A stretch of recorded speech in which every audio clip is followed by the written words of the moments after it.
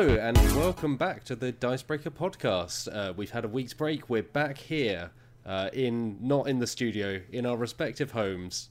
We hope you're staying safe and looking after yourself. I am Matt Jarvis. I'm the editor-in-chief of Dicebreaker, and this week I'm joined by two of the team. I'm joined by Johnny Chiodini, head of video for Dicebreaker. Hello, Honk, Johnny. honk. How are you today? Hello, like and subscribe. Johnny Chiodini, Dicebreaker Goose. It me. I hope you're secretly not a goose, because Wait, geese are notoriously not nice. secretly not a goose. What does this Hang imply on. about Johnny? That I'm openly a currently? goose? Or that... What I mean to say is, I hope you're not a goose going around in like a person's body. You hope that I am not secretly a goose. Yeah. Language is fascinating, isn't it? Don't worry, I am human. It conveys many advantages, like being able to push the keys to make videos. Very hard to do if you're feathered. And making wild accusations about people's status as geese or otherwise is Alex Meehan, staff writer for Dicebreaker. Hello, Alex. How are you? I am okay. I'm not a goose. Last time I checked. That's a very suspicious thing to Yeah. just bring up like that. Oh, hi. I think- I'm Alex Meehan and I'm not a goose. Why? Who's asking? Is that I'll how you have enter a- every conversation? I'll have a business card that says Alex Meehan, not a goose. Not a goose. I think we should make a social deduction game called Not a Goose. Okay. Don't steal. Do not steal.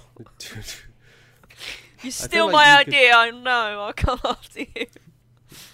Jumping back to business cards, do you not think it would be fun to have business cards and Mm-hmm. you print a load and they all say duck, apart from one that says goose, and whoever you hand it to has to chase you and pat you on the head.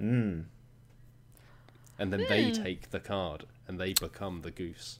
You sound gooser. like one of those sort of business people who are like, we're not a part of a company, we're part of a family, so we have Ooh. fun, and we're so quirky. That's a horrible thing to say to someone. Wow. That's awful. I've got this great opportunity for you. If you love duck and you love geese, you're going to love duck geese business cards. Duggies. If, Duckies.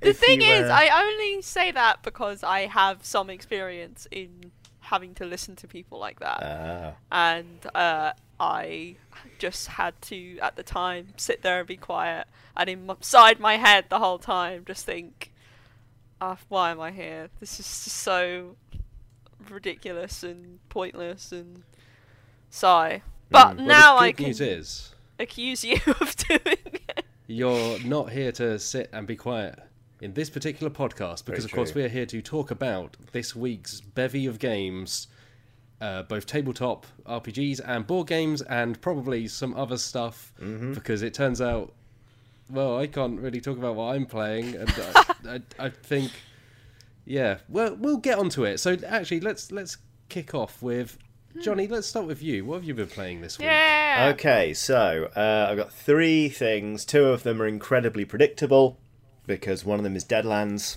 and the other one is Warhammer.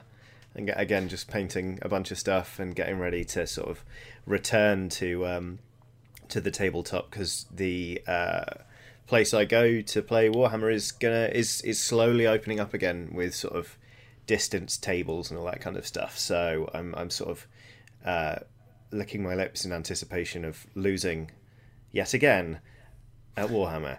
But I've been playing recently a game that a friend of mine invented, actually. Because sort of obviously the only social sort of gatherings we can have at the minute are socially distanced. Let's sit in a park and have a can of beer sort of things. My friend, he's called Paddy Jervis. He's the guitarist for a band called Johnny and the Baptists, who are a tremendous sort of comedy duo. He invented a game called Softs in the Loft. So the premise of Softs in the Loft is obviously you remember 2 weeks ago it was your cousin's wedding, big wedding, lovely time. At the end, lots of soft drinks left over. So Dad thought, take those home, stick them up in the loft, and now Dad's up in the loft, and you all fancy a little soft drink. So basically, the person who's running Softs in the Loft has gone to a shop and bought an assortment of soft drinks, and then everyone has to guess which soft drinks are in the bag or in the loft by saying Daddy like, and then naming a soft drink. And if you get it right, you get the soft drink. So it's like, Daddy like Iron Brew? Like, not in the loft, no.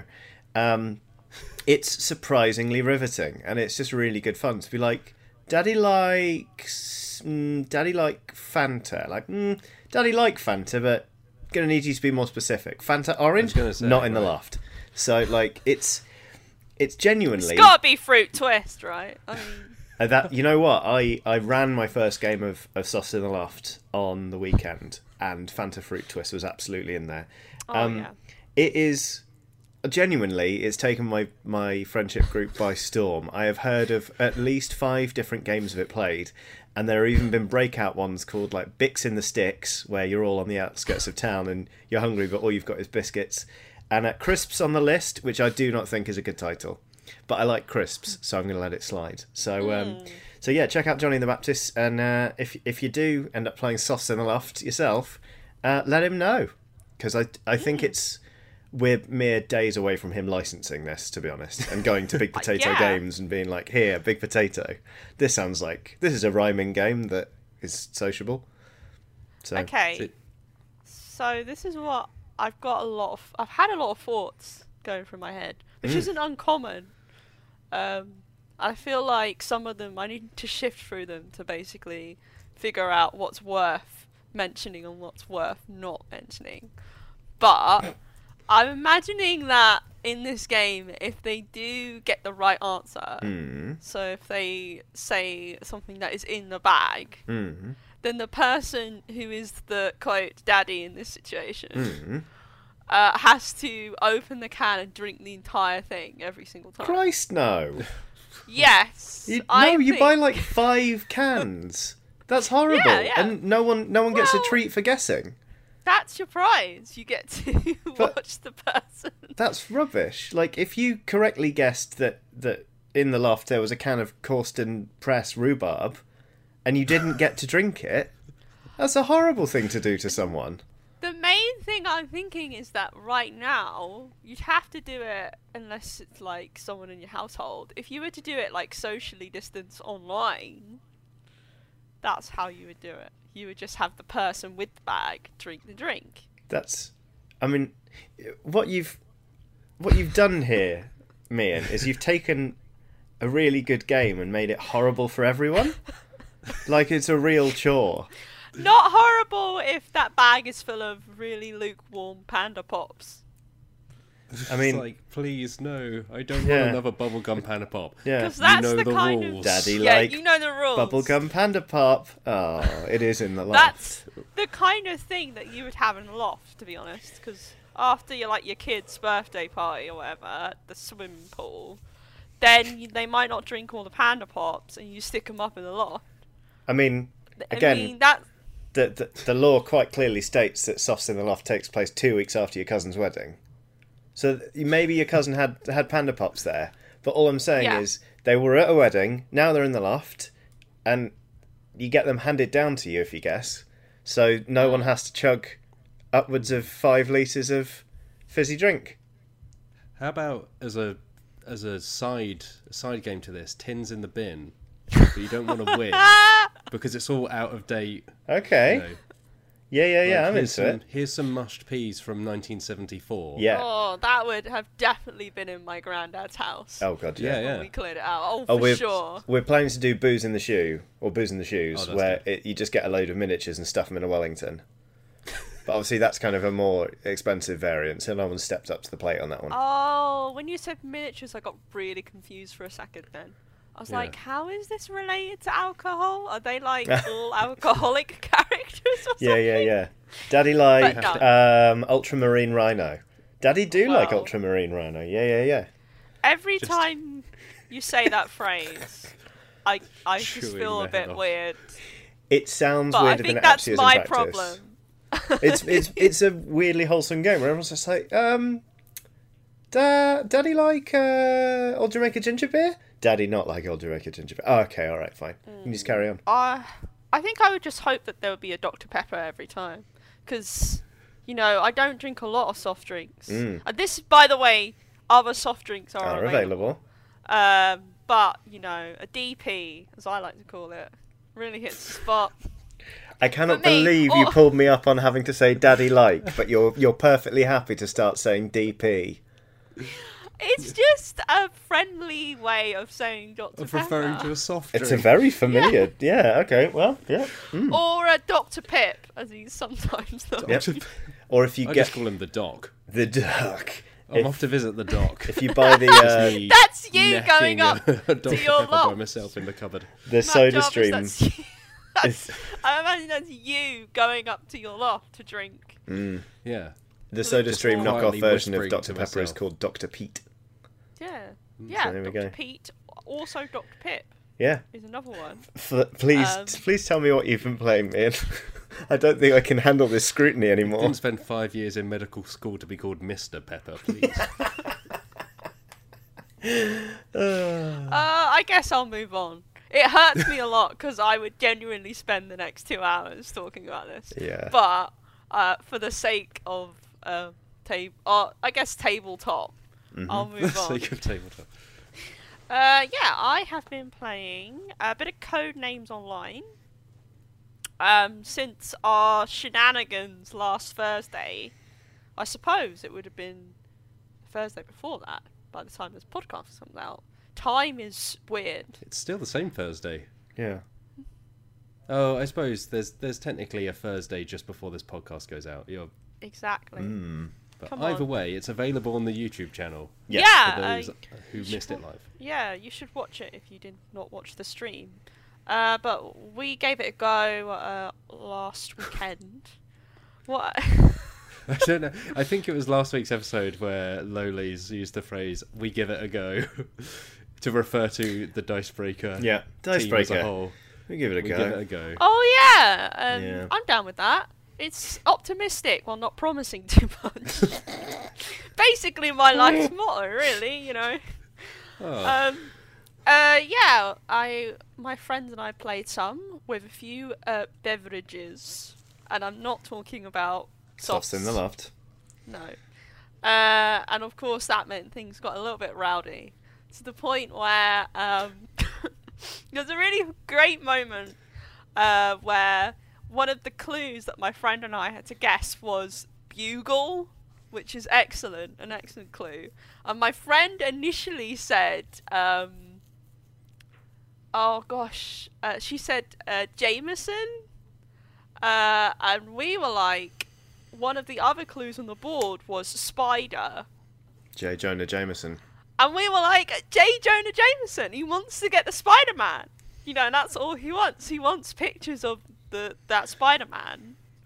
And so we were like, it's gotta be Spider. So we picked Spider, and they were like, no. And I was like, why would you not pick Spider? That is top tier connection work. I No, would say that's it was very really strong. good. No, it was really strong. If Spider hadn't been there, we would have gone for Bugle. But we just saw Spider straight away. And of course, the first thing you think of is get me those pictures of that Spider-Man. Spider-Man, yeah. I mean, Yeah. those are the best moments in Codenames. So you're like, this clue is brilliant. Oh no, there's a word I didn't see over there that's completely derailed the whole thing. I think they did see it, but they were just like, I can't think of anything else for Bugle. And then I think the next clue they gave us was Daily, and we were like, there you go. It's got to be Bugle. We still won, though. The other team were quite a bit behind. But we actually had to migrate onto Tabletop Simulator because Codenames Online was not having a fun time that evening. Was it not? It just kept booting us out all the time. Dang. That happened yeah. to me at one point when we were streaming it. I mean, that happened to you once. This would happen to us every 2 minutes or so. That is inconvenient. Yeah, so eventually we were like, is there a mod for this? Yes, there is. Mm-hmm. There's always a mod. Yeah, well, most of the time there is. It depends on whether the mod's any good as well. But this one was good. But yeah, we played some Codenames. And I've also been playing, and I'm sorry for the podcast listeners for this. Closed captioning, Mian is holding up a copy of Fort by Leader Games. But I can finally really talk about it now because the embargo date is over. Oh, Johnny's sad. I don't have it yet and I need it. I know you need it. It's really nice. I just like looking at the things in here. They're just really nice. Like, look at this stuff. They probably can't see it, but look at this stuff. Quality podcast. Yeah, Mian is holding up a board from Fort now. It's a player board. I say I caved and I ended up pre-ordering Fort. Yeah. Solely based on the excellent recommendations of the Dicebreaker video team. So good. Now you can do it on the excellent recommendations of me. Which, you know, I like to think that my opinions are worth about as much all of the video teams together. Oh, sure, yeah. I'm going to cancel my pre-order and then re-pre-order, and in the little, like, leave a note, I'm going to be like, Alex Mian sent me here. Friendship ended with Dicebreaker video team. Now Mian is new best recommended friend. Yeah, well, you can have best friends in this game. You can. You can. They'll never leave you. You can actually make them leave you in a really, really mean way. So I'll get to that. So a quick overview. Fort is a deck building game by Leader Games, the guys who make Root and Vast. The designer I don't know all that well. Is Grant Rodiak? Yes. Well, they've done a great job with this. It is right up my street in terms of being a deck builder. It's quite straightforward to learn. Like, my friend and I quickly picked it up just after, having a look through the rulebook and got going. But there's a lot of depth in there, despite the accessibility. There are, like, so many ways that you can kind of change your strategy on the fly. The initial theming of it is like kids building a fort, or like having their little friendship groups and collecting toys and pizza and all the things that kids love. And I think the theming is just really fantastic. I wonder if this was originally supposed to be like an army game, wasn't it? Yeah, it was like was it SPQR? SPQF, I think. Oh wait, was it Roman? Yeah, it was Roman themed, but also the soldiers and whatnot were animals. So it was kind of Root-esque, which obviously has drawn a lot of comparisons anyway, because Carl Ferrin is the artist, Later is the publisher, but it has no connection to Root. None of the same designers, the same publisher and illustrator, but otherwise there's no tangible connection. So but can you build a fort out of pizza? Or is the pizza just fuel for the fort building? I mean, it's that. So technically you are kind of, pizza is building the fort. Yeah. It's just that pizza doesn't make a good building material. So in order to... Crustwood. I'm trying to think of the best way to... Accurate. To outline this. So building a fort isn't your main goal. The main goal is just collecting as many victory points as you can during the game. So the game will end once someone reaches 25 points or when they've finished building their fort completely. So forts have like different levels and you basically have to pay certain resources to move up to the next level. That resource can be pizza, it can be toys. So I'm imagining like they're eating the pizza and then they're using the various toys to make the actual physical structure. But building forts are just one way of collecting victory points. So those victory points basically stay with you until the end. And then there is a victory point marker for the sort of ongoing game. And you can get victory points in like many, many different ways. So you can get them through paying resources, through like having a certain amount of things in a certain place.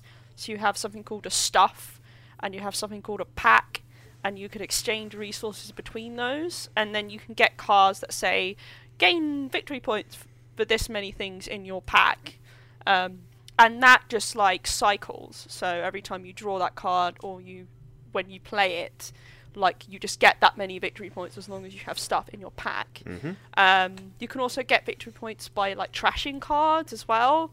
That's how you can get rid of your best friends. You can actually trash them.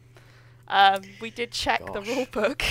It's really harsh. I don't know what it would be like in the universe of the game, but Yeah, I imagine it's just like kicking them out of your gang, which is really harsh for your best friend. But the element of the game that I think really impresses me is like the pacing of it. It's really on the fly in terms of you can initially have a strategy in mind depending on what you draw to start off with, but because cards move around so quickly, you can literally change things instantly just by what you do, but also by what your opponents do. So the two main things I think that really make this game stand out is one, the recruitment phase, which is where you get cards. You can either get them from a sort of shared pool called the park, or you can take them from the other players' yards, which are basically where cards go that aren't used during their turn. So you can take cards from opponents, like decks, and put them into yours, which I think is awesome, because not only does it make your strategy revolve around what's the optimum action this turn for me getting victory points or resources, but also like what do I not want my opponent to get. Yeah. Because there are certain cards in your deck, and like, I really don't want my opponent to get this because I really need this card and they would really benefit from it. So like playing cards is not just action, there's also keeping cards as well. But also there are public and private actions on a lot of the cards. The public ones are basically ones that the player can do on their turn, but then all the other players can choose to do that as well on their turn if they have a card of the matching suit. It's a really good way of stopping cards going into your yard. So it encourages you to follow actions, basically. If you're like, oh, I would like to play this, but actually, if I can get rid of this safely here rather than risking it being snapped up, then I will. Yeah. It's really good. It means you're always paying attention to other people's turns. Exactly. And that's the thing that I think is really awesome about the game, because you're rarely sat there like... And I've only played this with one other person because living situation. But it means that you're always keeping an eye on what the other person is doing, because depending on what they play, their public action could change your strategy completely, like again on the fly. And like you can trash cards, for example, just to stop your opponent from getting them. So like when you play certain cards, they will say things like you can do this per kind of suit of the card you play. So you can play multiple cards on top of another just to increase how many times you can take pizza, for example. You get a pizza for a skateboard. It's like, well, here's 4 skateboards. Yeah, here's 4. I'll give you 4 skateboards for that pizza. And like you can do that to try and prevent, you know, other players from taking your cards, because they'll go in the discard pile, not the yard. But also you can just trash cards as well, just to like avoid other players getting them, which is a really mean move sometimes, but it feels like really like satisfying because you're like, I've gotten the best use I can out of this card, goodbye. And then the other players are, you know, disappointed by that. But it can be quite not vicious, but like, you know, it keeps you on your toes. Like the theme is really whimsical and sweet, but the game itself is quite like, it can get brutal. Maybe it does have that in common with Root. Yeah, like, oh, look at these cute little animals or kids. I will destroy just you. Having at each other. Yeah, kicking each other off of the fort. I'm gonna take your friend from the yard, and then I'm going to trash them. But so far, and I've played it quite a few times now, I've done a different strategy every single time, and like, I've won sometimes and lost others. There are like loads of other different things, so you can get like perk cards that can help you sort of gain victory points in different ways, and there are made up rules cards which, you know, if you fulfill the requirements, give you victory points as well. Those are kept secret. There's also a macaroni sculpture which you get if you complete your fort, which gives you extra points. But like, completing the fort isn't even wholly necessary. Like, I've not done it yet. I've won previously just through victory points alone. So it just feels like the kind of game that is really easy to get into, but has a lot of depth there. And it's, a surprising amount. Like, you wouldn't expect it. But I just love the pacing of it. It's so, it gets going and it keeps people invested. And, yeah, safe to say, my review is coming next week, I think. Matt Jarvis is smiling. It's coming whenever you feel, It's coming next week. Your time of the game, but yeah, it'll be up on the website in the next week or two at least. But safe to say, I like it quite a lot. Yeah, I'm very excited. I think so. The embargo's lifted because they're in our pre-order, so you can go pre-order it from Leader. Yep. I think it's out the end of August is the release date. And I believe there's a tabletop sim mod for it from Leader. Yes, so it's all legit. So if people want to go and try it, they can. The tabletop mod is available now. It was released on the 21st, so you can play that. I don't know how far along that is. I don't know whether it's a demo or a full-on version of the game. But if you're not sure, I would definitely try out the tabletop mod. But if you like deck builders and you like really... By the way, the production value of this game is incredible. Like... everything feels lovely. Like, even the cards are laminated. And it's not that badly priced, from what I remember. Nope. I want to say it's like 25 quid here in the UK, so it's like $30, I think. In the US, obviously, shipping may vary, but... Yeah. It seems a very good little package. Based on what people are saying. It's really well made. Like, everything feels nice. Not cheap at all. So yeah, I'd recommend getting it. So right. if you value my opinions, Wow. Wow. You cowards, you rank amateurs. No, it's just so nice to write a positive review. Yeah. If you trust the opinion of an expert rather than expert. Your friend, they're not critics, are yeah, they? trash What are they? trash your friends. I'll just leave you for the other group. I'll take your friends and trash them in front of you. So that's me, right. Matt Jarvis. Yeah, excellent. What have you been playing? Oh my goodness. Oh my goodness, I can't talk about it. You said. People who might have listened to last week's podcast know I've been playing Pandemic Legacy Season 0. Which is the third and final entry in the series. It's due out later this year, I think is the official word. But I do have a copy. I've been making my way through. I won't mention any spoilers. This is not a review because I can't say anything in a review context until early August. The 5th is when our review even should be landing. Yeah. But as a general overview, we are now up to the end of August. So it takes place over a year again, 12 months in game, and you can play. You might play 2 games each month, or if you succeed, or get the new adequate ranking, which means that you completed at least one objective. You will still proceed to the next month, but you won't necessarily get the same benefits as if you succeeded by completing all the objectives. And there is a debrief book now, which is new for Season 0. So, whereas before you would complete objectives and certain things would happen, now, depending on the level to which you achieve certain objectives, depending on certain choices you make that are just part of the story, and depending on some other things, there is a book of kind of narrative entries, almost like a Choose Your Own Adventure book, where you'll go to a numbered entry, and certain things may happen or not, depending on what you do. Cool. I love that! Gosh, they're just having... So Matt Leacock and Rob Davio, the designers, they are having a lot of fun here, is the takeaway.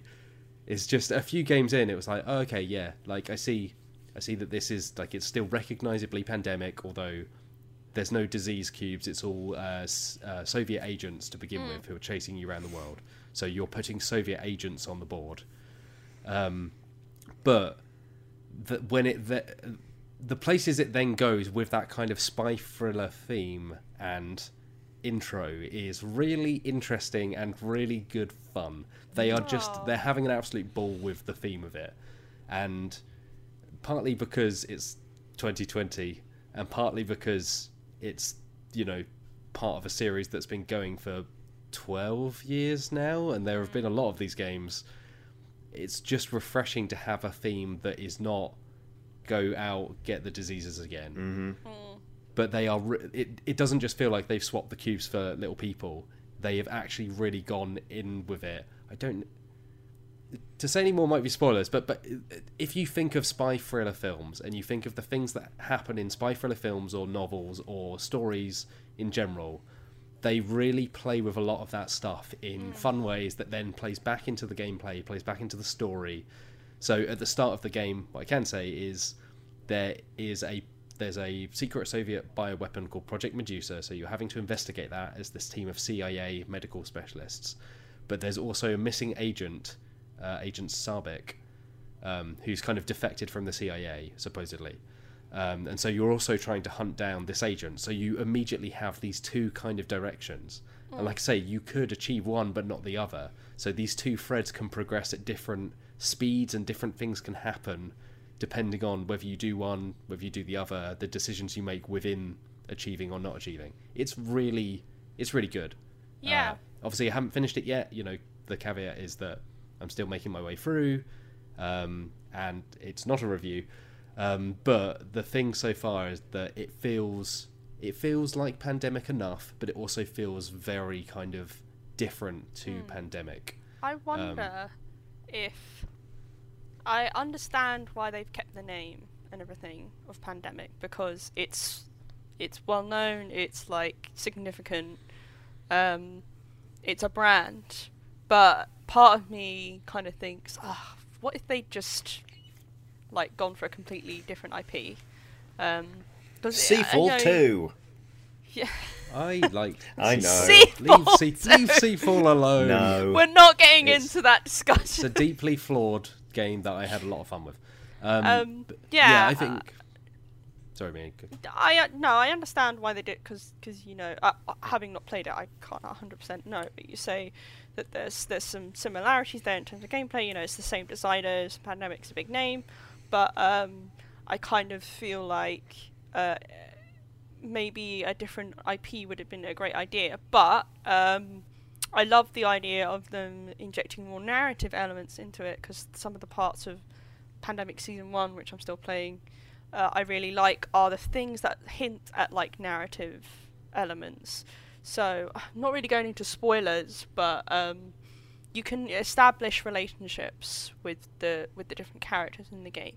But that's very much limited to just they get bonuses for working together. Like, it's more of a mechanic, but it kind of hints at like a greater sense of narrative, and there's some things that change throughout the game that kind of add like a sweeping epic story. But like, I'm glad to hear that they've kind of taken that a step further and actually added like just a little book, it sounds like, that you can kind of use to add depth to your experience. Like, you know, the gameplay of it, you know, is great, but it's always good to have that like feeling of like something you can really get engaged with, especially if you can create characters to the extent of which you've suggested, Mr. Jarvis. Yeah, so you have a passport and you have multiple aliases as part of your, so you have an allied alias, so US aligned, you have a neutral alias, and then you have a Soviet alias. And you create those over the course of the story, and you can swap between them, and they will have different abilities and different kind of benefits. You can, obviously, if you are Soviet aligned, it's easier to go to places like Moscow or East Berlin, whereas if you are neutral, you get other benefits as you're kind of moving around the world. They do a really good job of the kind of Cold War theme of it. They have fun with it, but in a way that's not kind of, it's not just, another one of these. I think they do quite a good job of actually grounding it enough where it's like, oh, okay, this is used for like a tangible reason. It's not just kind of like set dressing to try and pull people in. Like, it has an actual impact on the way that you are approaching that game.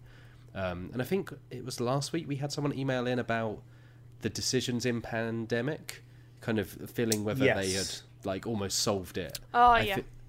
I feel like, without going into too much detail, the things they give to you here, it doesn't feel overwhelming, but it feels like maybe more than any Pandemic game I can remember. I'd have to have a proper think. There are just multiple routes to achieve different things. So like I say, there's the hunt down the agent, there's the look into this secret project, there's this, that, the other. But the way that you can swap between different aliases, or you can go over here and do this, or go over there and do that, it feels like it's really giving you just a big kind of toolbox of stuff to use as you want. So it's like, oh, we want to hunt down the agent this month or this game and see how we do, and then maybe we'll deal with that over there. It feels a bit more open rather than just like, yeah, it's another one of these where we just need to knock down the cubes, knock down the cubes, knock down the cubes, and then get enough cards at some point and we're fine. You know, it's really interesting. Like I say, I'm still forming a full opinion about it, but so far it's kind of been a positive experience all round, which is not a review. Embargo people at Z-Man Games. Anyway, shall we move on to... Oh, sorry. I was going to quickly ask Matt Jarvis, at any point do you find yourself swimming around in a crocodile submarine or not? I can neither confirm nor deny that. Damn. At any point, do you swing around in the jungle as a sort of Tarzan type character? Which James Bond film is that from? It's got to be one of the bloody... Maybe it's Octopussy? I don't remember that. Are you sure you're not thinking of Kingdom of the Crystal Skull? No, I'm fairly sure this happened. Do you at any point dress up like a clown or not? Can we... Oh, God, can we not do this? Roger Moore films are terrible. Because you can put different disguises on. So you probably could dress as a clown. I can't remember all the disguises. Also, James Bond's a rubbish spy. Like, he's not Cold War era intrigue. We want... You asked me if Mr. Smiley's in there. Now we're talking. But Bond can sod off. What do you mean? Johnny, don't you like the idea of wearing an 80s ski outfit and skiing around? Give me Tinker Tailor Soldier Spy any day. Rather than skiing on people's lunch. Because you just can't stop being an attention-seeking expletive. I've outed myself as someone who knows far too much about the Roger Moore era of Bond. Objectively the worst one. As a former subscriber to James Bond magazine. He was lovable. Was he lovable? Was he? I have very strong opinions about Roger Moore. Enough about that. Yes, please. Should we move on to some news? Yes, There's please. actually quite a lot of news as well, so let's rattle on through it. First of all, kind of the big news coming out of this week, the Spiel des Jahres for this year has been awarded. No. Yes, it has. So, before we get into this, for those who aren't fully aware of the Spiel des Jahres, it's kind of the big board game prize of the industry.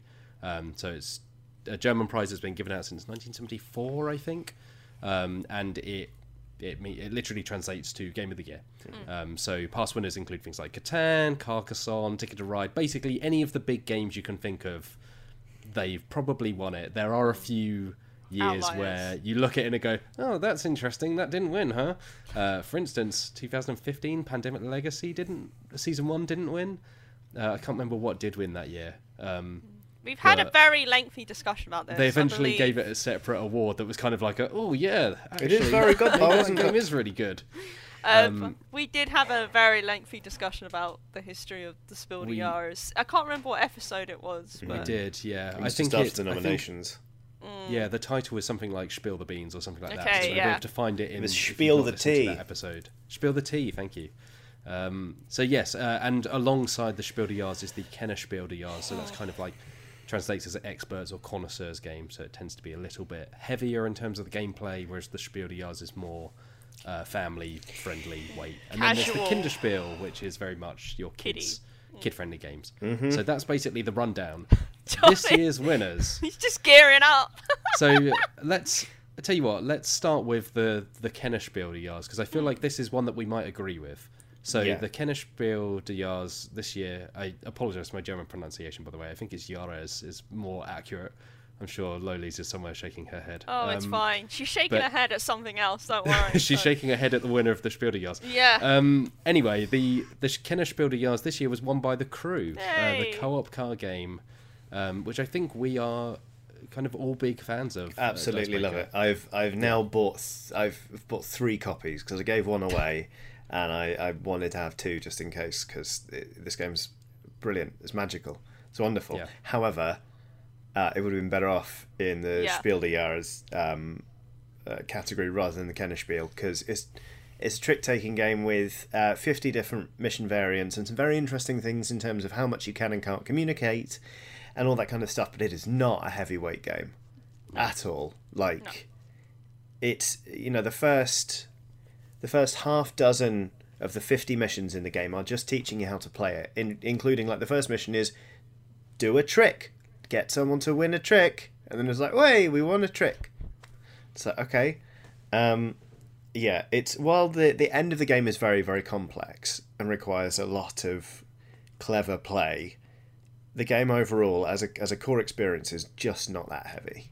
Yeah. I love it, but it was in the wrong category. Yeah. So agreed. Well, so for comparison, last year's winner was Wingspan, Yeah, which I think it's not the heaviest game in the world, but it's more complex than The Crew. Yeah. So the runners-up for the Kennerspiel des Jahres, just for clarity, was the King's Dilemma, the legacy game which we played on the channel, which is very Game of Thrones-esque. You're running a kingdom, advising a leader, that kind of thing. And Cartographers, a role-player tale, which is a roll-and-write game where you basically create maps as you go. That's the one I think we discussed it a few weeks ago, because the Role Player Adventures was on Kickstarter. So that was basically the game that came after Role Player, which, I've not played it, but I played a little bit of King's Dilemma and I liked it. I've played quite a lot. I missed my campaign terribly because obviously it's on hold right now, but it is wonderful. That, in my opinion, that should have won because The Crew shouldn't have been in this category. Should have been in. It is exactly the right way. It is, dynamic and fun and interesting and cutthroat and just it's beautifully themed.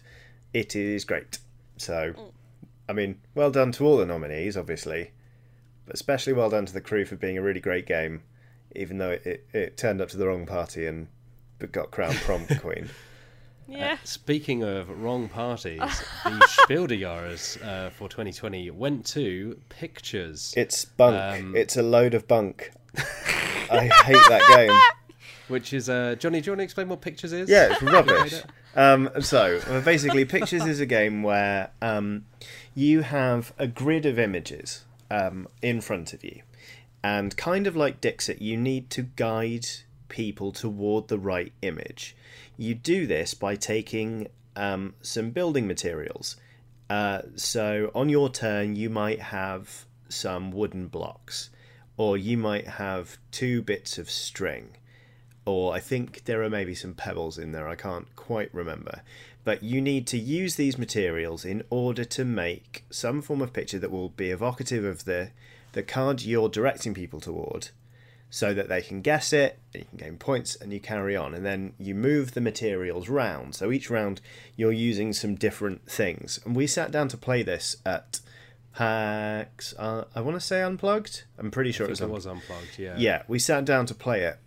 We were like, what a great idea. And 20 minutes later, we were all in a bad mood. We were like, this is just... It's bunk. It just is. It's bland. And uninteresting. And when we got stuff right, we were like, yeah, oh, yeah, okay. And with the other stuff, we were like, oh, you didn't get... Oh, I see. Right. It just has no spark to it, in my opinion. It was games like that can really work. Like Detective Club was my favourite game of last year, and that game revolves around using... It's like Dixit, using pictures to communicate. I mean, I absolutely adore Mysterium, and I always will. So we were kind of...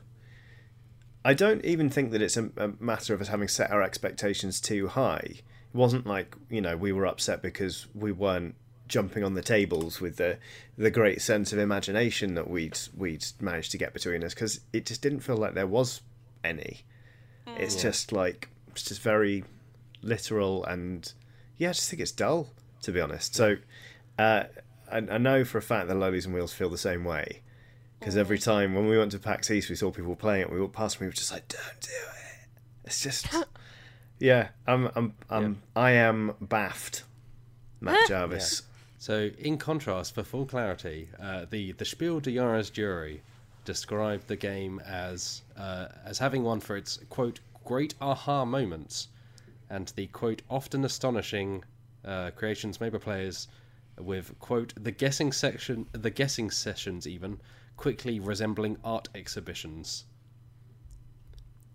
Okay. Which, everything I've heard about that game doesn't necessarily line up with that very kind of, very... Maybe they were playing with art with like people who were very... playing with actual artists. Yeah. Yeah, Like, wow, maybe they really made some great stuff. maybe we were at fault. I don't know, but the aha moments for us were just moments, you know, like just nah. Yeah, I think there's potentially a seed of a good idea in there in terms of like, I like games that allow players to express themselves. Like a lot of party games can do that, and the aha moments there are the ones where it's like, oh, I didn't realise you were thinking like that, or when you do connect with someone in that way, and you're like, oh, we were thinking exactly the same thing. And I can see what it's going for with that kind of structure, but it just sounds like it didn't follow through with the idea. But, you know, obviously the jury thought it did, so... Yeah. For context, last year's winner was Just One, which is the game where you kind of... Everyone says an answer, and then if they match, you get rid of them, and you're trying to give clues to someone. Yeah, I've which heard I think, all right things about it. Yeah, I think Lowleys at least has played it. Mm-hmm. I've played it as well, and it's fine. Again, it's one of those ones where it's like, this is fine, but I don't know if I would ever call it the best game of the year. Yeah. So that's kind of the territory we're in. I think we've had we had that discussion with the Spiel der Tea episode, where we were like, we're not sure what the jury for the Spiel des Jahres are doing at the moment, but Yes. you do you, guys. Yeah. So the runners up for the Spiel des Jahres, so the two runners up were My City, which is kind of a legacy game about building a city from Rainer Knizia, a prolific creator of pretty much everything you've heard of. And Nova Luna, which is co-designed by Uwe Rosenberg, so another really big name designer. Yeah. But again, neither of those games, and for full clarity, I haven't played either of them, but looking at them and kind of reading through their rules, neither kind of blew me away to the point where I was like, I need to seek this out. So maybe on the table when you're playing them, they're amazing, but all the Spiel des Jahres nominations this year were kind of like, okay. Yeah. Mm-hmm. Kind of wish they'd look a bit further afield sometimes, maybe. Just look at some things that might not be an obvious choice to them. Well, what are you going to do? Softs in the Loft 2021. Yeah. You heard it here first. I'm waiting for the legacy version where you have to tear the can in half afterwards. You have to write a name on the can, and as you drink it, you just feel emotionally attached to it as you drain its life exactly force. it. Or you have to drink a little bit of it, And and put it then back you in. have Every to put month. it back, and then Yeah. obviously it will gradually get more flat. Yeah. So that's part of the, you're sharing in the pain. All right, let's move on to this next news story. Rattling through. This one's a very quick one. Because what won the Kennerspiel? Kennerspiel, we went through. The Kinderspiel. The Kinderspiel was won, so that was announced last month because it's a separate jury. So that was won by Hedgehog Roll. Yeah, Hedgehog Roll. Yeah. Which I believe is also called Speedy Roll, which is... It seems very... To be honest, that seems way more fun than pictures. Yeah. So Hedgehog Roll is a game where you literally have a tennis ball and you roll it across the floor to try and pick up things covered in Velcro, and that's the game. It's it's like, I'd play that's it. I would play that over pictures any day of the week. Yeah. Any day. Okay. So yes, that was the winner of the children's game. Carry on, Mr. Jarvis. Speaking of games that no one has heard of, rather than games that people have heard of, the Transformers trading card game is coming to an end, or has come to an end already, in fact. So it was launched at the end of 2018, I think November 2018, by Wizards of the Coast, who make Magic the Gathering, who are owned by Hasbro, who own Transformers and pretty much everything else. Yeah. Monopoly. Yeah. My Little Pony, things like Yeah, that. if there was, if Hasbro was a Transformer, they would be the one that is in the film, and that is voiced by Orson Welles. Unicron. Unicron, that's the one.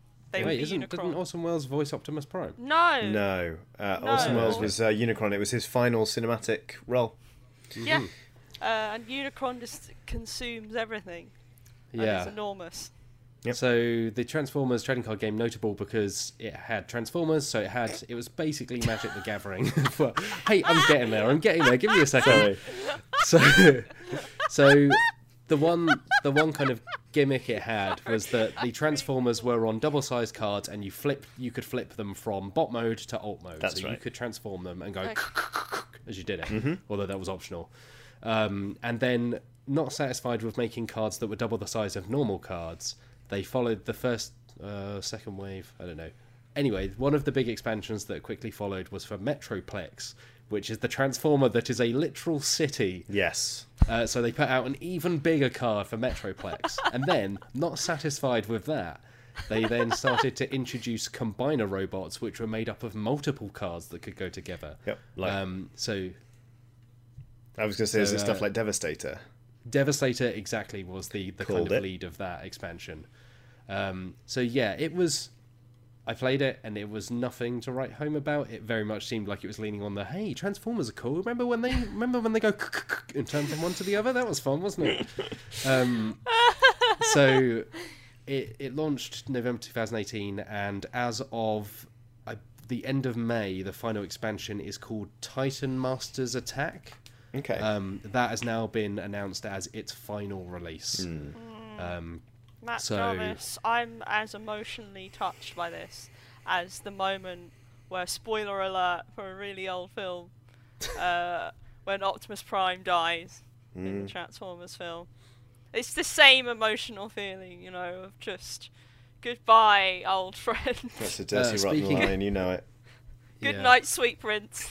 Speaking of emotional outpourings, the reason given by Hasbro or Wizards of the Coast was that the Transformers trading card game, quote, failed to, quote, meet the expectations of the broader fan base to engage further with the brand. While the retailer and player community continued to grow, our product offerings didn't. So it seems like they are saying, hey, maybe we messed up and didn't bring enough out. Right. But it's very much a kind of like, look, it's just not doing it. Matt, Yeah. Matt, imagine if you fit those words into like a discombobulator and like turn the crank. Word soup. What would come out would be, it wasn't making enough money for our shareholders, and therefore we had to end it. Kill it. Yeah, the whole engage with the brand.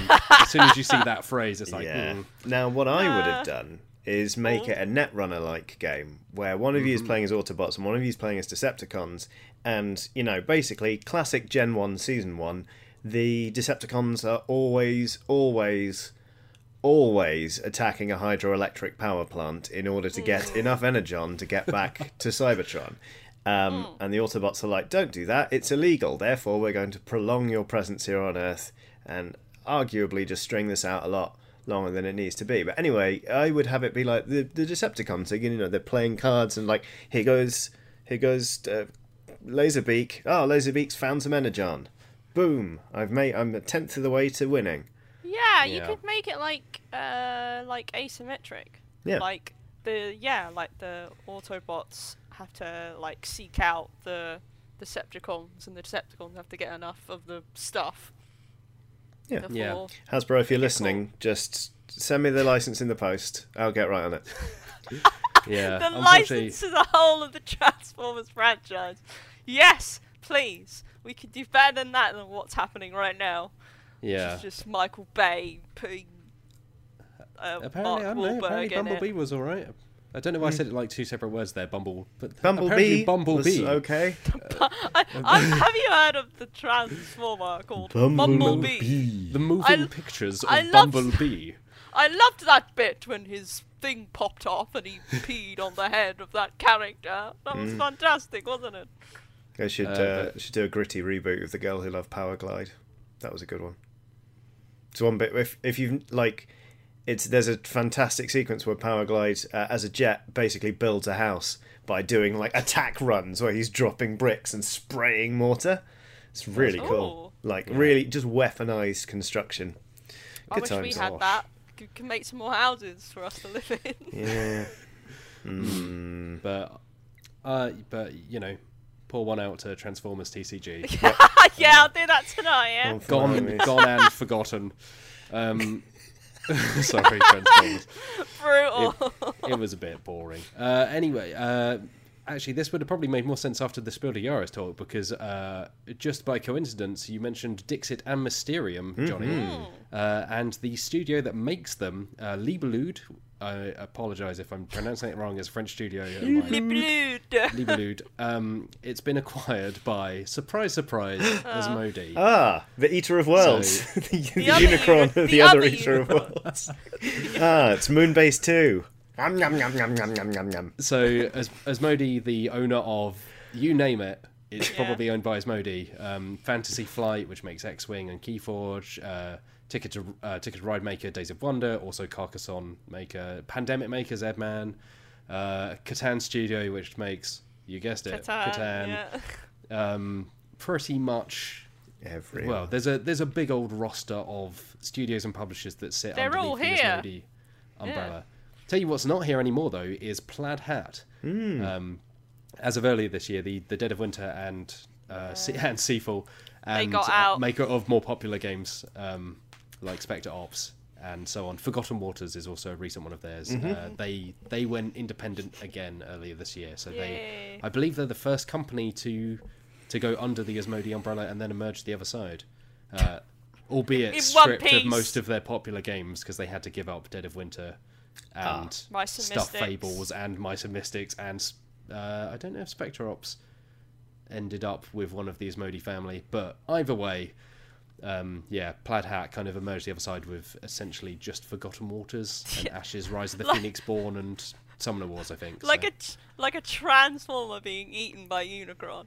Kind of pooped out the other end. Oh, that's harsh on Plaid Hat. Plaid Hat makes some good games. No, but missing like maybe a wheel and like I think they're going to have to spoilers or something. Build back up again. So yeah, the short of this is Libellude is now owned by Asmodee. They haven't really announced what that means. It just means more money for Asmodee. Well done, Asmodee. Hey. It tends to be that when these studios have been acquired, they've kind of carried on as usual, albeit with some internal changes that obviously we learn about later on. But yes, that's the thing. So from now on, Libellude products will be Asmodee. Next story, moving on. Alex, me and you wrote this one. Tell us about the Fuzzies. Guys, you've got to watch out for the Fuzzies. They're out and about. I've got a real bad case of the Fuzzies coming down. The Muppets are old news. It's all about the Fuzzies now. It does really sound like a knockoff Muppet show, doesn't it? Yeah, Kermit the Toad. The Fuzzies is a dexterity game from the designers behind Monikers and Wavelength, which is a game that we really like. And it's like Jenga, but instead of blocks, you're using these little sticky balls that are fuzzy, and they can attach themselves to other balls that are also fuzzy. And you essentially take turns to remove one of the balls and place it somewhere else on the tower. And sometimes you have extra challenges while doing that, like holding a hand over one of your eyes, or elephant hands, which I'm a little bit confused about. Wait, it just says elephant hands, or is it arms? I can't. First of all, you have to find an elephant, then you have to ask if you can hold, like, when people hold other people's arms, like slide between their armpits, you have to do that with the elephant. Well, are you just doing this because they've got big, smashy, it's just fists? I'll admit, it just says elephant arms. So maybe it's like you have to hold your arms like trunks or something, and loose. I don't really know, but hey, that's one of the things. That's one of the things. Put it on One the of the box. things. Put it on the One box. of the things is elephant arms. Buy this game. Yeah, that's really all there is to it. To be honest, you knock the tower over, you lose. It looks fun. I like the balls. You can put that on the box as well. Yeah, they provide tweezers. Yeah, how small are these balls then? If you're talking tweezers, are they kind of like little cotton bud balls? Yeah, they're like. Oh, okay. You can try and do it with your fingers, but they also provide tweezers. An elephant's not going to be able to do anything with that. Yeah, I know. They'll just suck it all up, maybe. I wouldn't recommend playing the game with an elephant. Although, you know. I guess it's the draw of it's probably more the designers behind it. And it looks nice. Like, the art design's fun. Yeah. The balls remind me of, is it Rainbow Drops? Yeah. Yeah. No. Exactly, Rainbow Drops, or like that children's show that no one ever knows. I showed it to you, Matt Jarvis. Do you remember the one with the two little balls? And they've got they're like aliens, and they drive around in a little car. I can't remember what it's called. Maybe like Bits and Bombs or something. Write in with your answers to podcast@dicebreaker.com, and we will look at them and go, But yeah, there you go. The Fuzzies. That's the Fuzzies. That's the Fuzzies, yeah. It's already passed its Kickstarter target. I just had a quick check. So it will be a thing. I mean, the game is like £15 or something, so... Yeah. It's alright. And it's out this December, apparently. So just in time to play the Fuzzies with your family. Whoever, at Christmas. Give your family the gift of the Fuzzies today. You find a dozen fuzzy balls behind the sofa. Oh, yeah. 6 months later. Oh, and I bet they get really grim. I bet they absolutely attract fluff and hair, don't they? If they're made to stick to each other, they're going to be... You're going to find one that's like the size of a large... solid crust. Like watermelon that's just gathered over time. Oh, God. And then if it gets really popular and everyone buys one, the world will be overrun by the Fuzzies. Earth 2 is just a large fuzzy that's amassed, like Katamari style. You won't be able to walk because you just stick to everything. All right, let's round off news with this final news story, which is that Magic the Gathering has a new format, which is out on Magic the Gathering Arena specifically for now, and then it will be coming out in physical form later in the year because of everything kind of playing havoc with releases. So it's called Jumpstart, and it actually sounds kind of interesting as someone that doesn't play a lot of Magic the Gathering. So it's the premise is you get 2 half decks, and they are themed in some way. So they could be themed around certain characters, or they could be themed around certain types of lore from... So it could be elves, it could be archaeology, it could be dragons. Fuzzies. You know, yeah, it could be a certain planeswalker. And or they could be mechanically based. So it could be something like, I don't know, they all have flying, or they all have another Magic the Gathering keyword that fails to come to my mind right now. You know, they let you churn through your deck, whatever that's called. Sorry, Magic the Gathering fans. I imagine you're screaming at me right now. But either way, this is for people who don't know what those words mean to get into Magic, to bring me back onto course. So yeah, you essentially pick 2 of these things, you slam them together, and you've got yourself a deck. So it takes much of the, you know, fine-tuning out of deck building. You don't have to pick one card at a time. It's not the same as drafting, where you're kind of putting it together turn after turn. It's you pick 2 of these, you slam them together, you've got a working deck, you know, roll from there. So it's a 40-card deck, so they're 20-card sets. And on Arena, so they include 500 cards already in Magic, and then there are 37 brand new cards for the format. And there are currently 46 themes available for 121 potential combinations, to rattle off some more numbers. But the long and short of it is that it's a way of building a new deck kind of each time you play without a lot of effort. On Magic the Gathering Arena, you can play till August the 16th at the moment as part of a limited event, which you can enter with either gems or gold, so the free currency that you get just from playing, or the stuff that you pay real money for. And then, so you can give it a go essentially for free. and then you can pick the sets up later in the year if you want to. And that's that. That's Jumpstart. So we should have, hopefully by the time you listen to this, if not shortly afterwards, we will have a preview of the set live on the website, kind of some hands-on time with it, with our thoughts. Yay. So check that out. But, I'm all for vast, kind of incomprehensible games that have been going for 30 years, introducing a way for people to be able to pick them up and play relatively easily. So I think that was what made Keyforge so appealing. It's like, oh, right, I just get this deck. I don't have to worry about the meta looming overhead. All right. And that is news. In terms of releases, we mentioned that Fort is coming out, and the pre-orders are live now. There's also been a release date announced for Mariposas, which is the next game from Wingspan designer Elizabeth Hargrave, which is about migrating butterflies. Yeah. So that's out on August the 28th. It's just been announced. There wasn't a Kickstarter or anything like that, was it? It's just straight to retail, straight to shelves. I think just because Wingspans did so well that they were like, let's get some Mariposas on the go. Jump at it. All right, let's move on to some questions from the audience. Audience, if you're listening to this and you'd like to give us a question, you can email us at podcast@dicebreaker.com.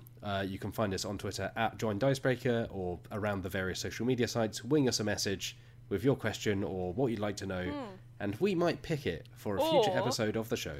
Put it in a can of soft drink. Yeah. And maybe one of us put it in your loft. The odds of it happening, Send us your definitive list of soft drink rankings. Oh, what an argument that would be. We all know that Iron Brew is at the top. Oh, yeah. Mate, I had an Iron Brew sour the other day. It's delicious sour beer brewed with Iron Brew from Exhale. It was delicious. That sounds very strong. Yes, good on Iron Brew. Congrats. This podcast not sponsored by Iron Brew. Yeah, no. Although, if you want to sponsor us, and just send us a load of Iron Brew. Yeah, come on, Bar, pull your finger out. Mian, would you like to read this one from Marshake? At the top of the list. Marshake, yeah. I will. Magic? I don't know. Anyway. Dear Dicebreaker crew, Johnny mentioned during a video with Luke Westerway. Who the hell is that? No, we know who Luke is. He's a lovely friend from outside Xbox. Extra. I know. Keep reading.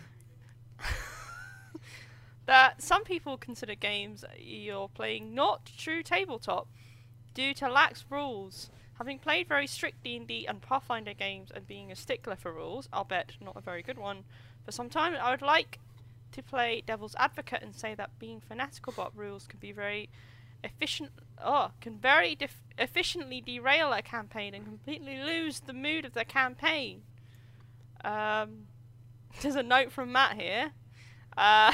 We've had to trim the email down basically because there was a very nice story that Mashake put in and I cut it out. But thank you for the story. I just cut it out for the sake of time, which this now defeats. Another thing about Iron Brew. From your experience, what rules make tabletop RPGs overly complicated and absurd, losing the ambience in the process? Thanks in advance for your reply. Lolies isn't here. So the joke, you can still tell the joke for Lolies. Yeah, she could be listening. Why do rogues wear medium armor? Because it's made out of hide. Very good. I actually really like that one. Yeah. Well, no. It's very good. Lolies would probably like it.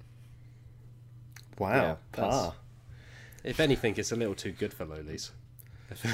Hot damn. I think spell casting requirements make TTRPGs overcomplicated and absurd. Like, okay, I'm down with if your hands are tied and you need to be able to gesture to cast a spell, then you can't do it. That's kind of mechanically interesting. However, if it's like, oh, I need to cast this spell, but I've run out of bitumen and I don't have the tear of a born again Christian. It's just like, could we not? Can you just cast a spell, please. It makes having this raw, sometimes primal power that's meant to be really, literally empowering, just finicky. And it's like, it's like going up to a barbarian who's about to start swinging an axe and being like, "Excuse me, have you done your tax return?" It's like, it's rubbish. Sod that. That's my answer anyway. Yeah, I think along similar lines, the two that come to mind are encumbrance and travel time, which they exist. Like, I think encumbrance is fine if it's kind of abstracted a bit, or it's like you can hold 10 items, something like that, so that someone doesn't just have 150 things that they might use at some point in their pack. But trying to work out 1.6 kilograms of candles alongside this, that, and the other, and actually, I don't know, 6 meters of rope would weigh X grams. Yeah. It just sucks all the fun out of it. It's just unnecessary. And it is unnecessary. Travel time as well. Like, travel time, you can just abstract and say, you spend 2 days traveling to here.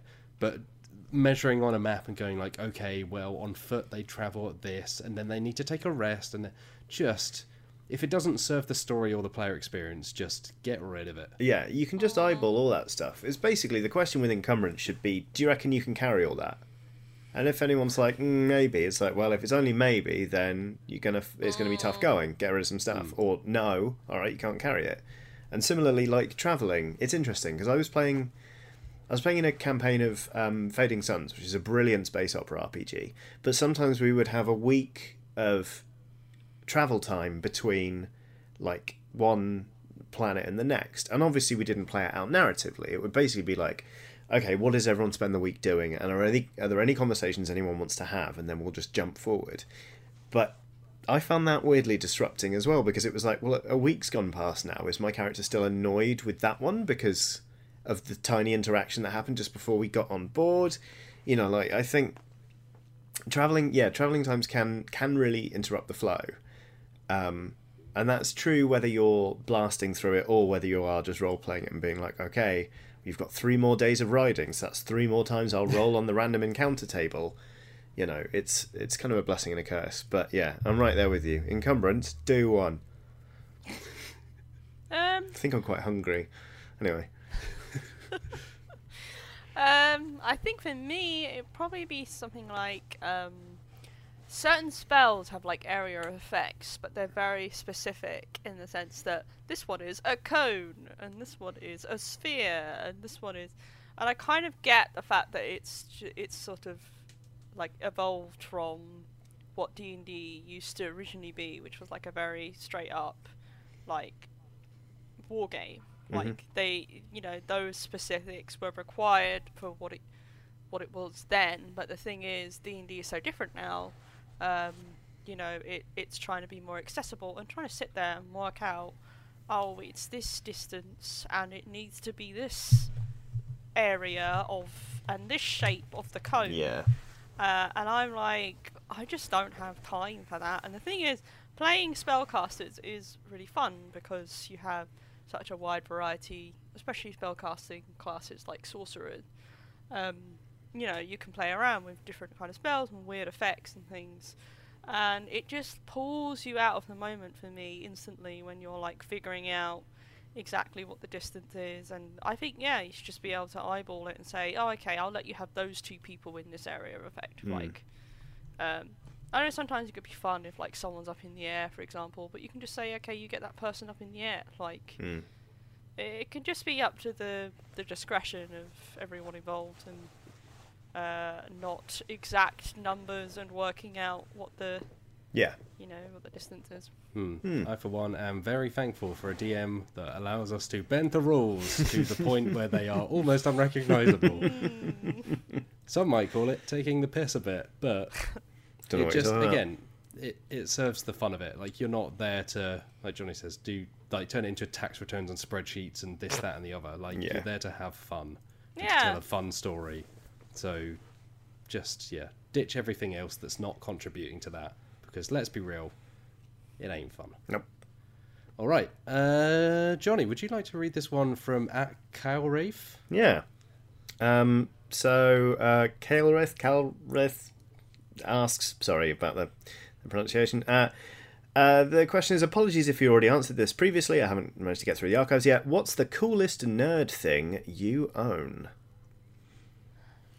So in terms of tabletop specifically, I'm not sure. I own a chess set, which is quite nice, which has kind of little Greek statues that are all specific Greek statues. Oh, that's cool. That was a very nice Christmas present from my family one year. In terms of more general, I guess, quote unquote geek or pop culture things, I once bought my wife the Sword of Andúril forged from the shards of Narsil, which sits in the cupboard. The Flame of the West. Yes, which is full size and extremely large. Oh, wow. Wow. So that just is about in our flat. That's pretty great. Which isn't a large flat. It's about 2.5 Andúrils. Well, you never know when you might need it. So True. I would say in terms of broad appeal, the coolest nerd thing I have is a signed first edition of Cyberpunk. Like Cyberpunk, not 2020, the boxed very first game, still with the original D10 in it. And I think it's older than me. So, like, it's pretty, like, that's a nice thing that I'm pleased to have. In terms of the nerd thing I cherish the most, it's probably, like, the collection I have of all the notebooks of all the campaigns I've played in. So you know how there's always one person who takes notes? That person is always me in the campaign I'm playing in.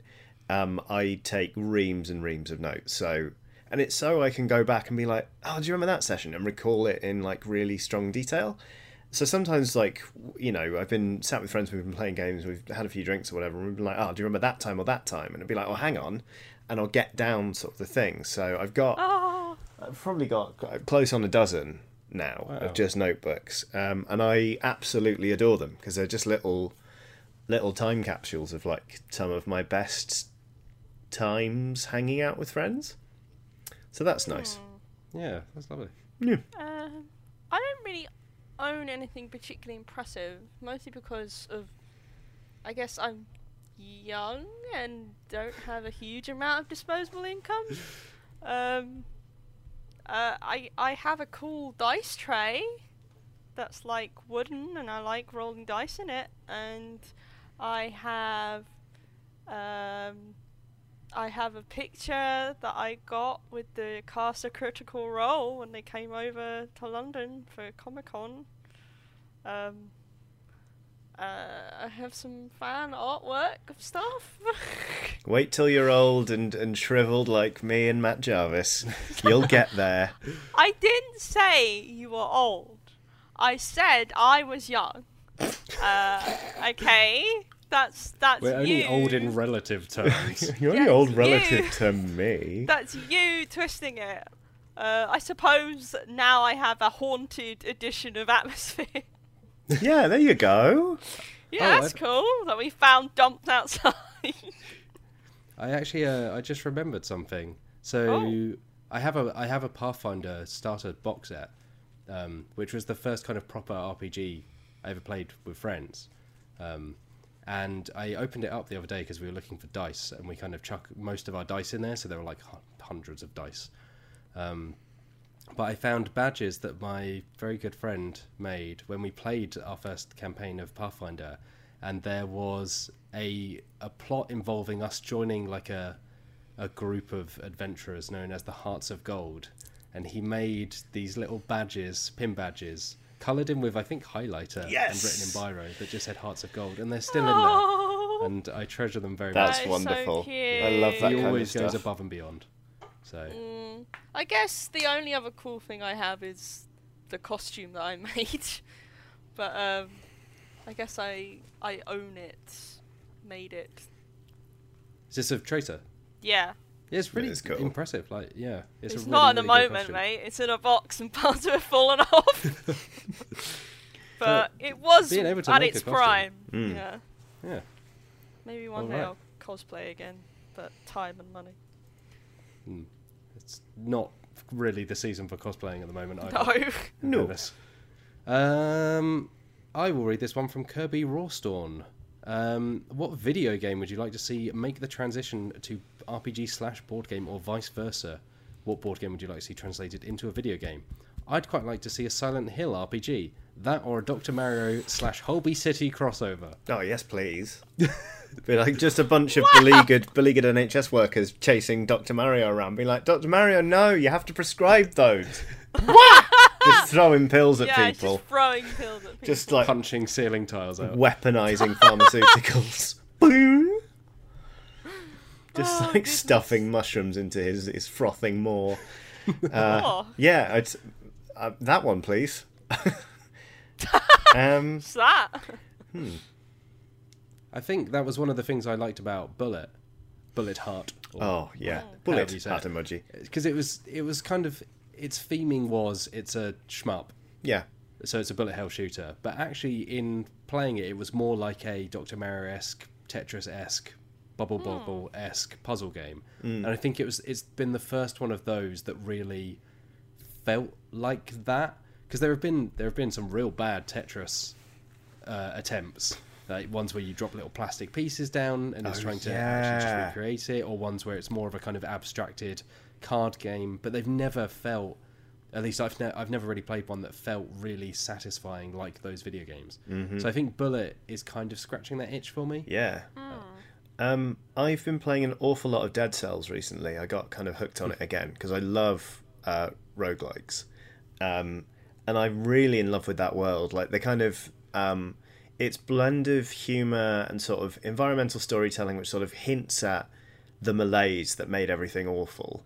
I've played it for probably over 100 hours, and it's still not given up the lore. It teases it out in the same way Dark Souls or Bloodborne does.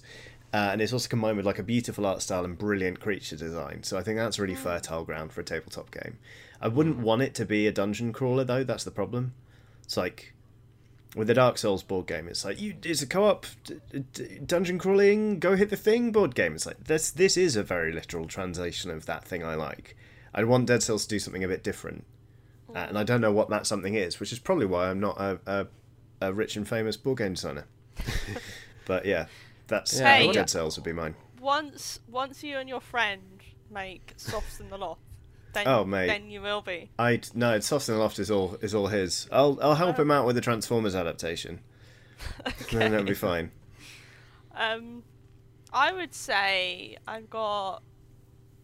have 2 ideas. One of them would be, and again, this is really like basic, and I've had this want for a long time. Mass Effect RPG.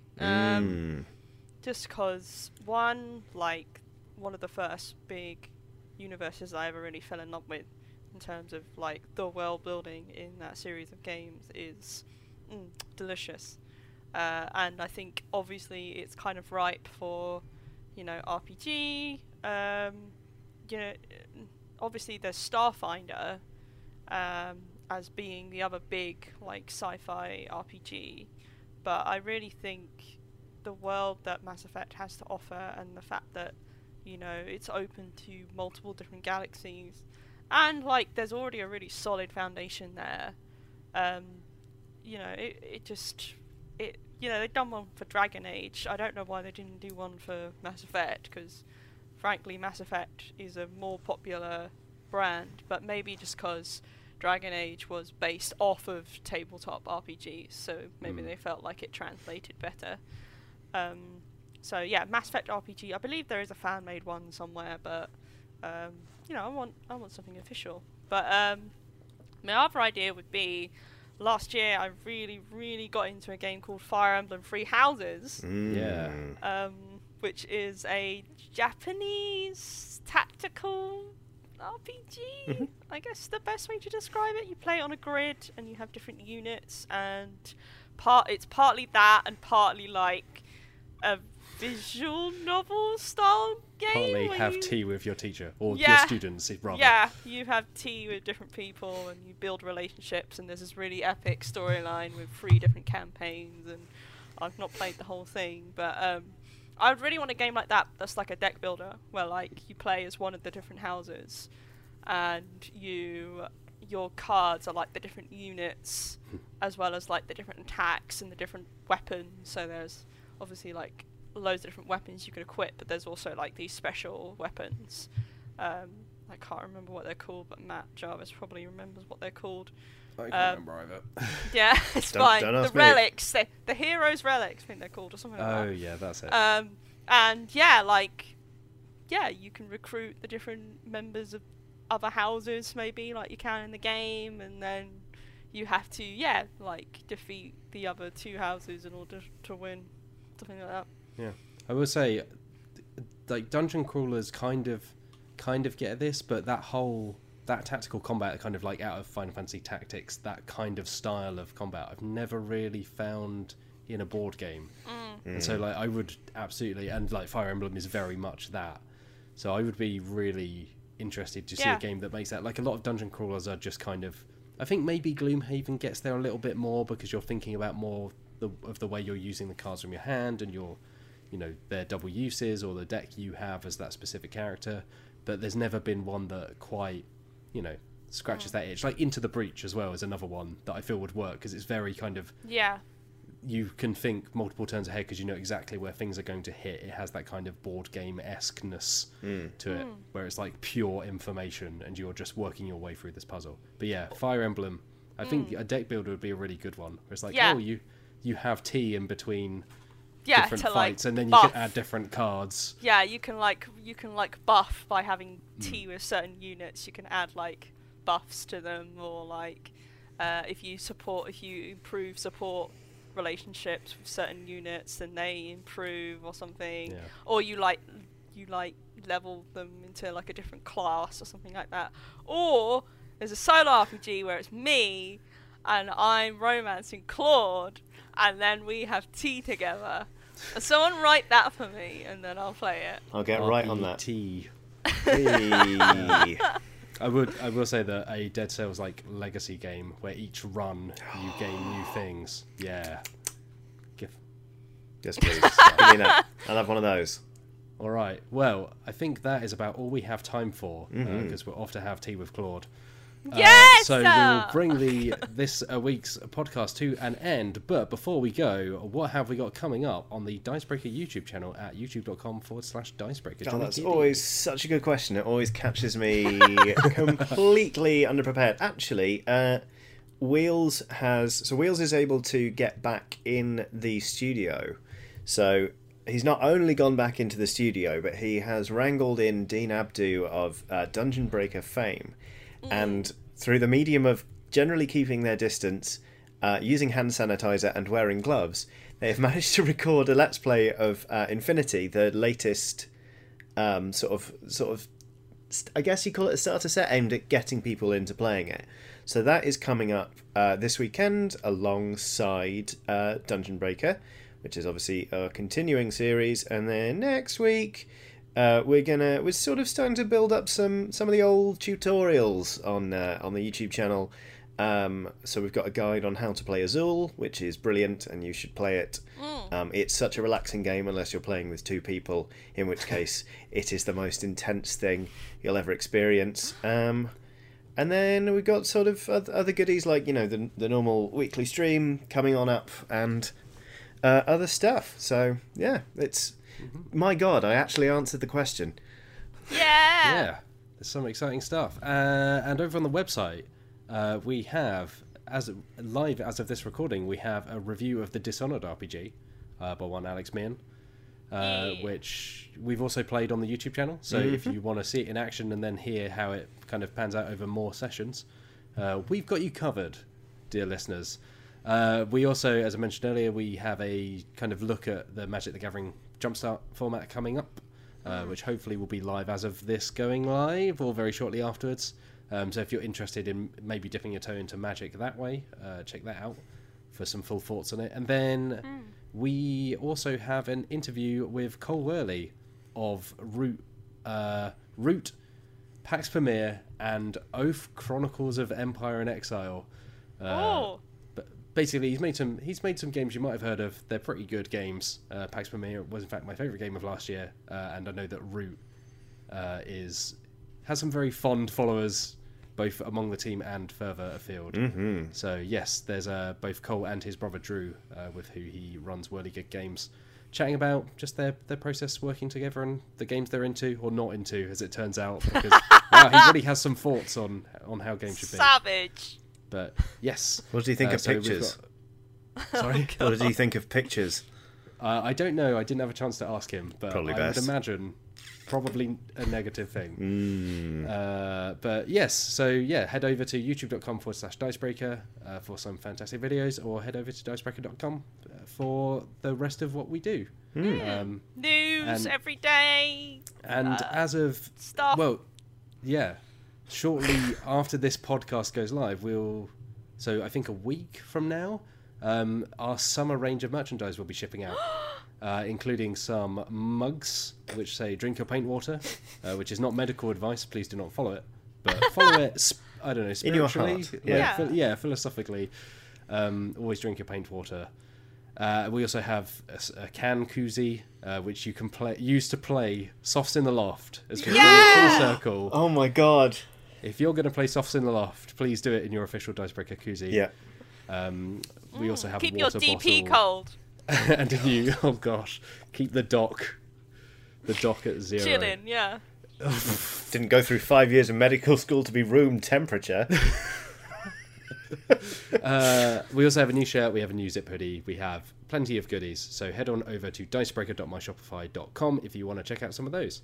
But until next Friday, this has been the Dicebreaker Podcast. I've been Matt Jarvis. Thank you for joining me, Johnny Chiodini. You are more than welcome. Thank you for joining me, Alex Meehan. It's been a pleasure.